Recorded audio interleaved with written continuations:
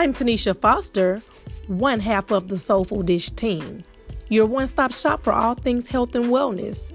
Thanks for tuning in.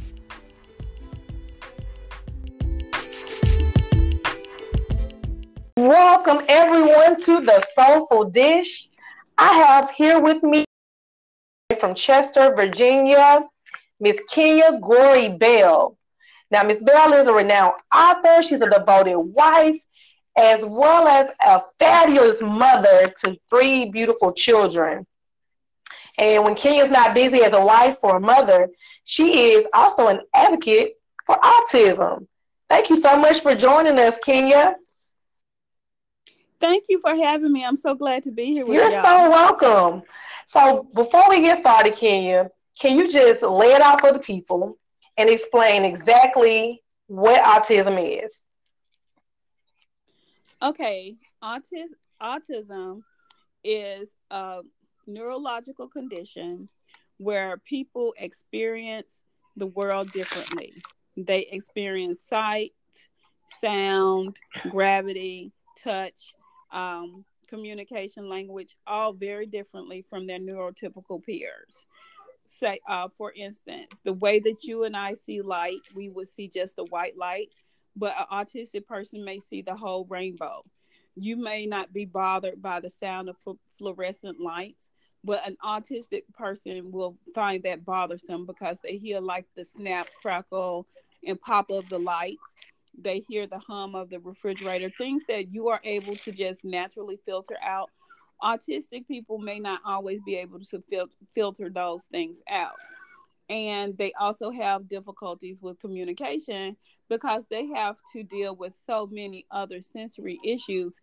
It's hard for them to get their words out. So when you're talking to an autistic person, you need to be patient with them and give them a chance to process not just your words, because they're hearing more than your words. They're also hearing the lights. They're also in hearing different nuances in the sounds all around you. So they're filtering those out. They're filtering out the light. They're experiencing gravity different. So the most minute things can bother them. So when you're talking and enjoying an association with an autistic person, just be aware that you have to be patient and let them get their words out and process everything else that's going around them, not just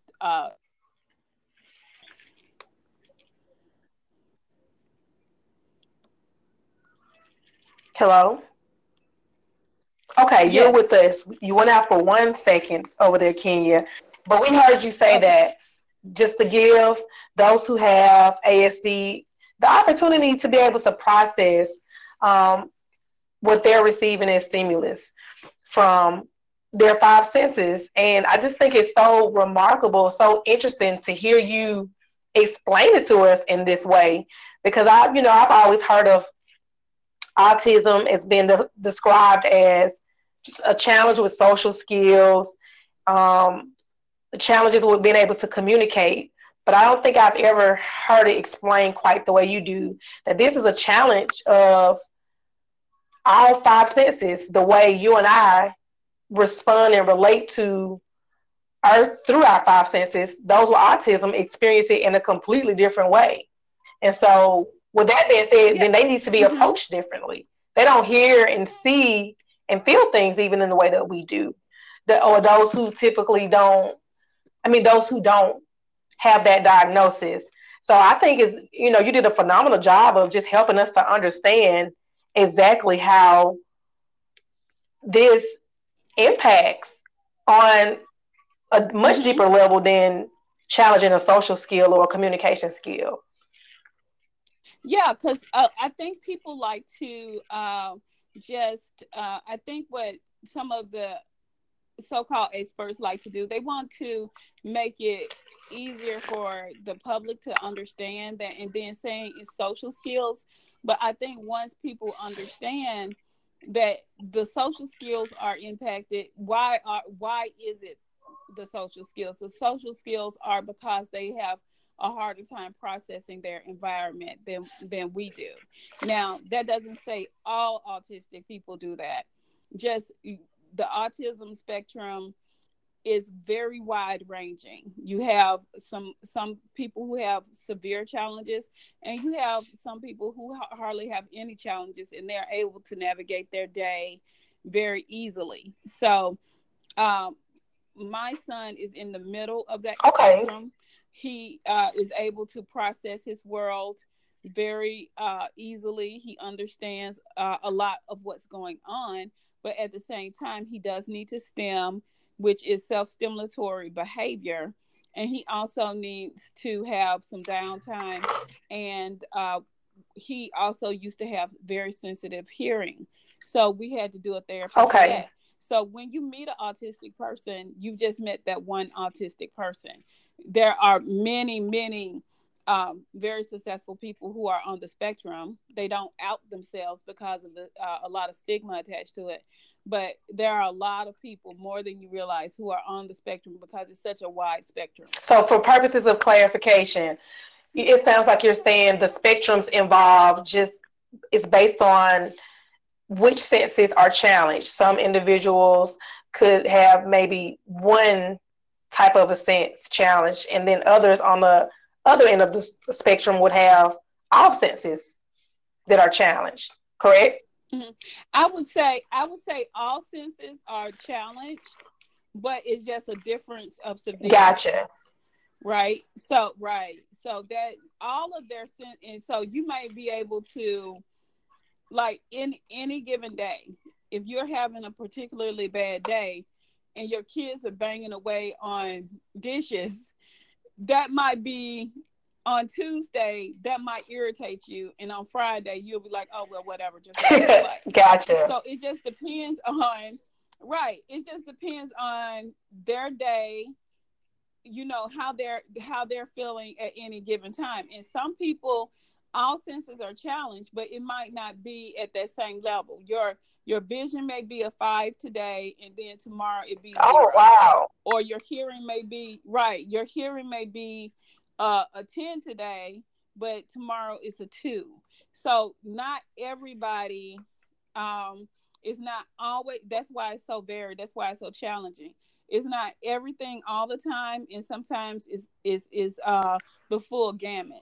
So Oh, wow. So it's just, yeah. So you have to, and self-regulatory behavior is and that's why when you see some autistic people, they flap, they stem, that's them trying to regulate themselves, or they could be stemming just because they're happy. Gotcha. Because I asked my son, I was like, why are you? Because we don't call it stemming with him. Because we don't even tell him anything about him being autistic because he's still little. But I was like, why are you doing that little thing? And he said, because it makes me happy. And he just does his STEM or whatever because he's happy. But some people need to do that STEM. You know how you see people and they're neurotypical people, but they're always bouncing right. their leg. They're always fidgeting. And we call it nervous habits. Autistic. Yeah. Right. And so autistic people have different stems. So they do those things too, but they're more pronounced. Understandable. So I heard you say that your son has autism. What were the characteristics that stood out to you before you thought to take him for testing? Mm-hmm. Okay, so my when he was an infant, he was very engaging and loving and everything. So we did not think he was autistic. So but the thing that he was in therapy for was that he never crawled, or he would commando crawl, what they call commando crawl, and he never would walk. So he was that's my other son in the background. Let me close. No worries. Working mom, we know how that is. Okay. So we took him for therapy for walking, and so he was in therapy for a year and a half for walking. He started walking, And about the time he turned 3, he stopped talking. Because he would babble and talk when he was a baby. So when he stopped talking, they were like, "Oh, he just did that because he started to walk, and he was working really hard on walking." And it was maybe 6 months into that we started seeing other issues with him, which leads into some digestive issues with him. And so then things just started to snowball. And we were like, what in the world is going on with him? And so I looked on YouTube and I said, baby doesn't crawl by 3, and some other stuff I typed in, digestive issues, a lot of different things. And they said autism. Oh, wow. And by that time, I saw so many videos with my sister, who is a doctor now, about babies who didn't crawl by the time they were 3. And and spinning baby, because he would spin in circles as he commanded to crawl. And it came up that that's what popped up on YouTube. So we went to Mitchell's Place in Alabama, Birmingham, Alabama. We went to Mitchell's Place, and they gave him a formal diagnosis that he was autistic. Oh. But by that time, we had already kind of suspected, because I saw it on YouTube. Right. Wow. So you thought to just dig into it and do a little bit of your own research, and then you follow up with your suspicions with a doctor. You know, I think about so many because so many. We had went to maybe 12 doctors, and none of them said it was autism. But when we pulled his medical records, we saw that they were deferring to what I was saying, that I didn't think he was autistic. And the reason I didn't think he was autistic was because he wasn't standoffish. He loved people. And what do you always hear about autistic people? Is that they don't like to be around people. It's not true. Right. Case, definitely. So that's why you know that you can't just go with what the public says about something. Because I thought, he would shy away from people if he was autistic. That is not true. That's true. And you just mentioned that this spectrum has such a broad range. You can't just classify everybody into the same category. Right. So he loves people. He got so many friends. He's outgoing. He wants to participate in everything in school.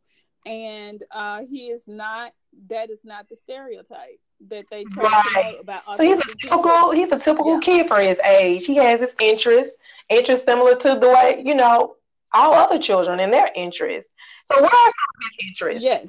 Since we're on that topic, what are some of his interests? His interests are, he loves video games. He loves playing with his friends, talking to his friends from Alabama on the phone. He just does everything, but he does it that a normal 11, 12-year-old would do, but he just does it a little different. So he loves spending time with his family. He's just awesome. He's fostered organic relationships, is what it sounds like. And I like how you say that he's just like any other typical boy his age. But I have a question about how is your son's communication skills now that he's had therapy on his hearing and things that he's been challenged with? Mm-hmm. Have those challenges been changed any? Do you feel that way? Since you are structured with therapy? Okay. So he went maybe 2 years without speaking. So he has language delays, and the way he communicates is challenged because he doesn't speak like a 12-year-old because of the language and speech delay that he had. But he speaks and he enunciates his words correctly.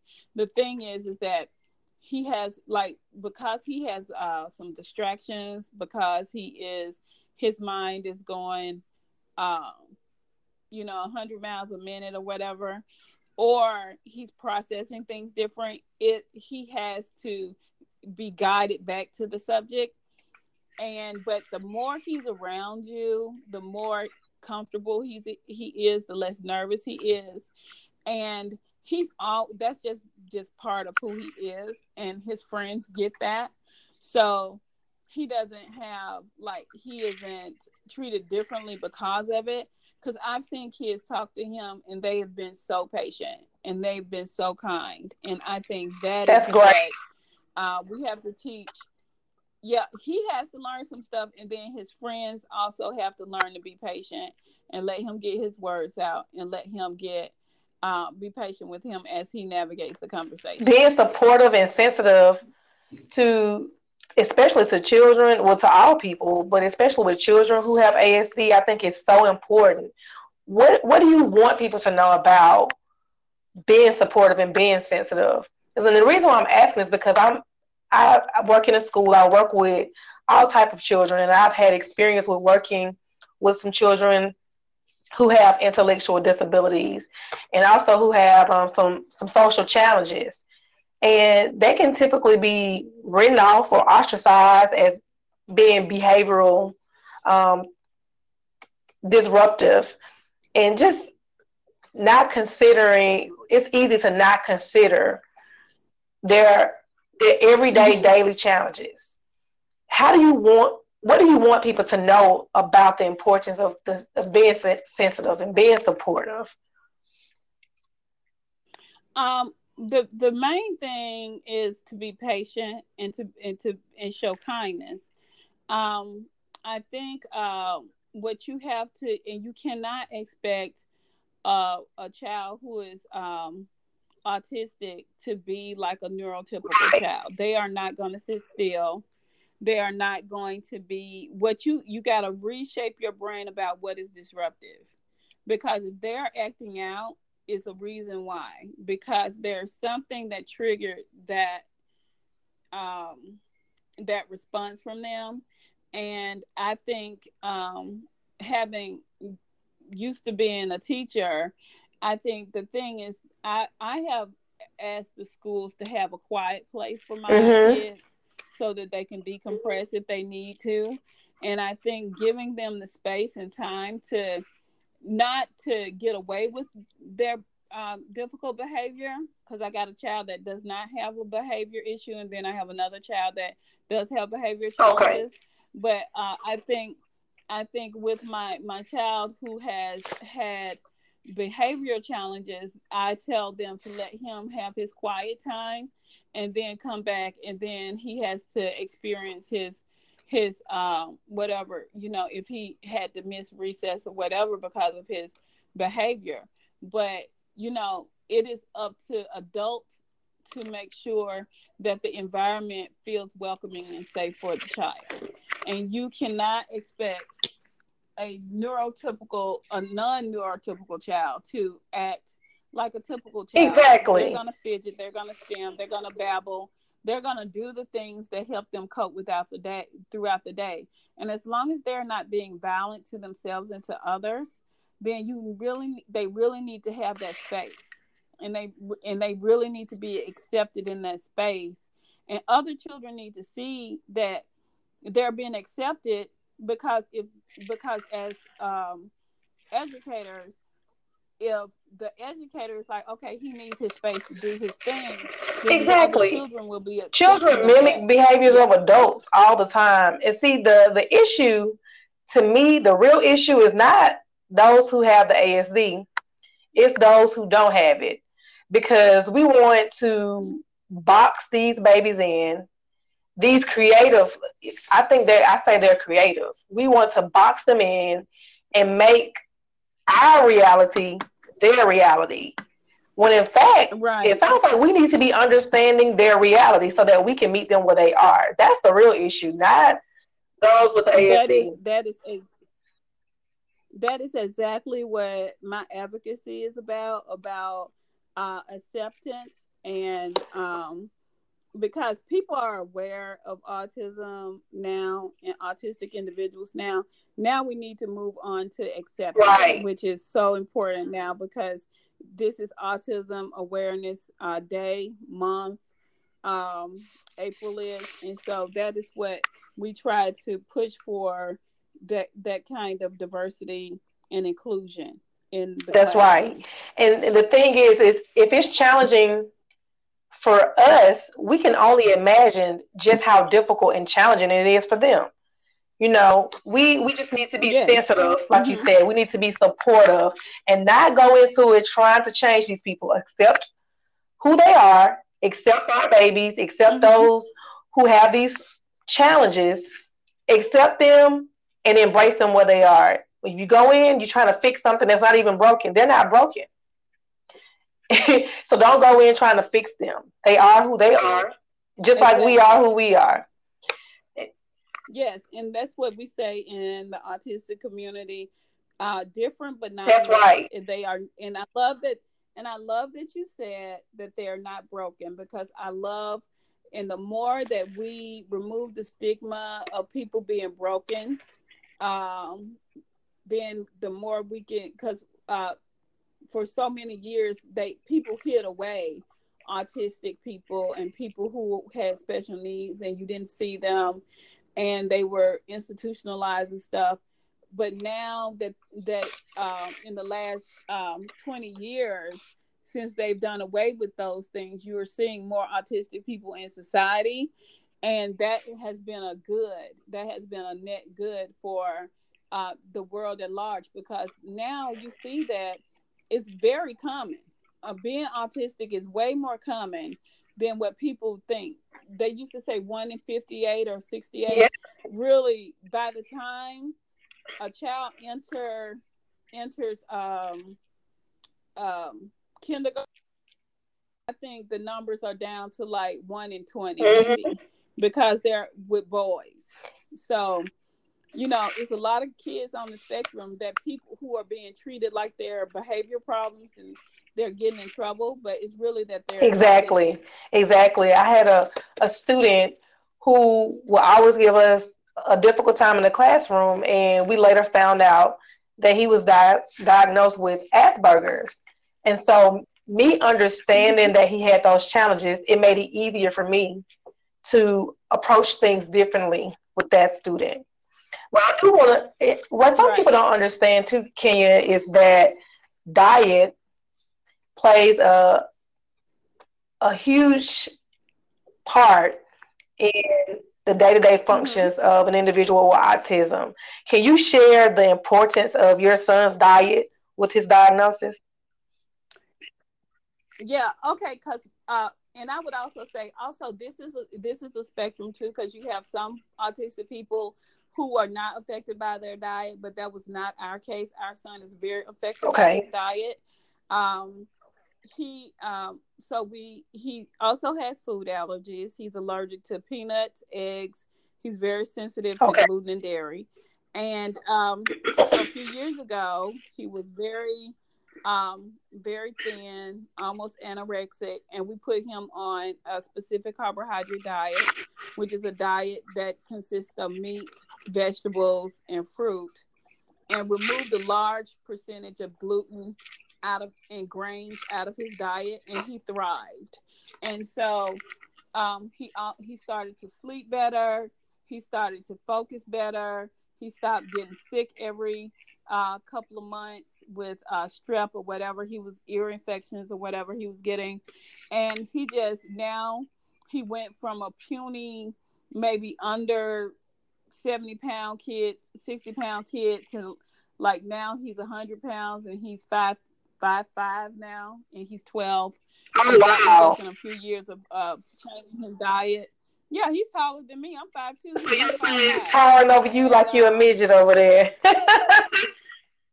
yeah, he hugs me, and his voice is deepening, and he's hugging me, mom. He's like so big now, and I have to look up to my own kid. It's like scary, but Wow. he's so He's gentle. a gentle bear, He's gentle so giant. I gentle. love it.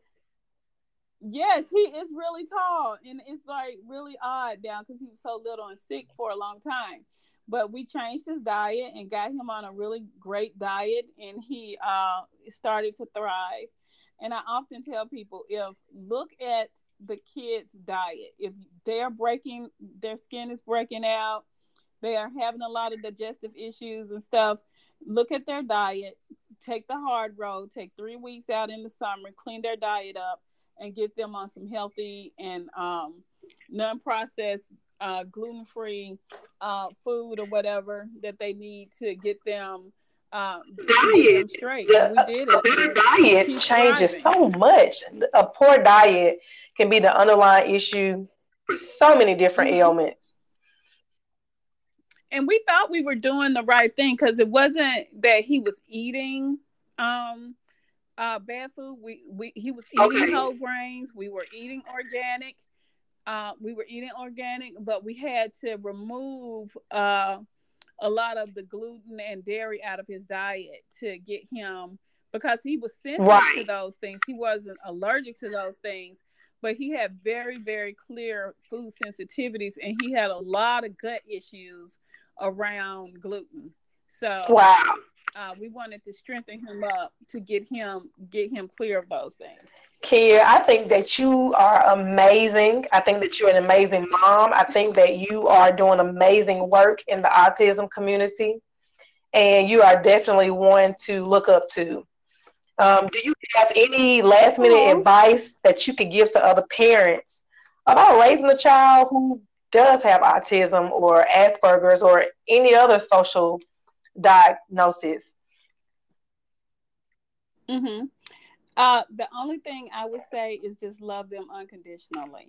We have to get around some of the grief of what autism is, and especially when you see your kids struggle. And I think if you just can get past that, whether it's going to therapy or whatever. You went out. Oh, I'm sorry. I was like, I was saying, my brother called, Trey. I'm sorry. My advice to parents would be just to love your kid and to get past the grief of what autism is and the challenges that they face, and just love them unconditionally, and they will thrive. That is awesome. Can you tell us where we can find some support out there for those individuals who need a little bit of support navigate through, not just parents, but those who want to support families? Where can we find some support out there? You can go to culturecity.com. They have great autism advocacy programs. You can go to the thisisall.com, culturecity.com. You can go to spectrummagazine.com. It's a free online magazine. You can go to the Thinking Person's Guide to Autism, which is a self-advocacy site for autistics. There's another great advice for how to cope with being autistic. Neurodivergentrebel.com is a great resource. And you can also follow me on Facebook at Kenya Goree-Bell.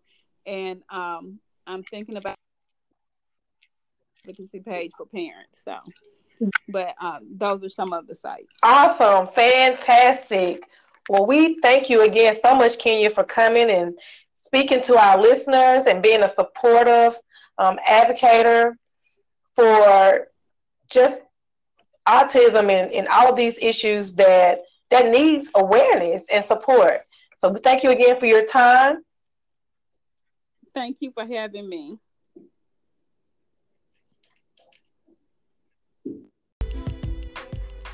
That's all we have for now. You can follow us on all our social media handles. That's right, Facebook, Instagram, and YouTube. You can also read the latest news in health and wellness all on our blog at thesoulfuldish.wordpress.com. And you can catch me on all things social under the Chop Friendly handle for all of your allergy education courses and products and resources. You can also follow my girl Felicia for all of your vegan and allergy treats at Eat the Batter Eatery on Instagram and Facebook.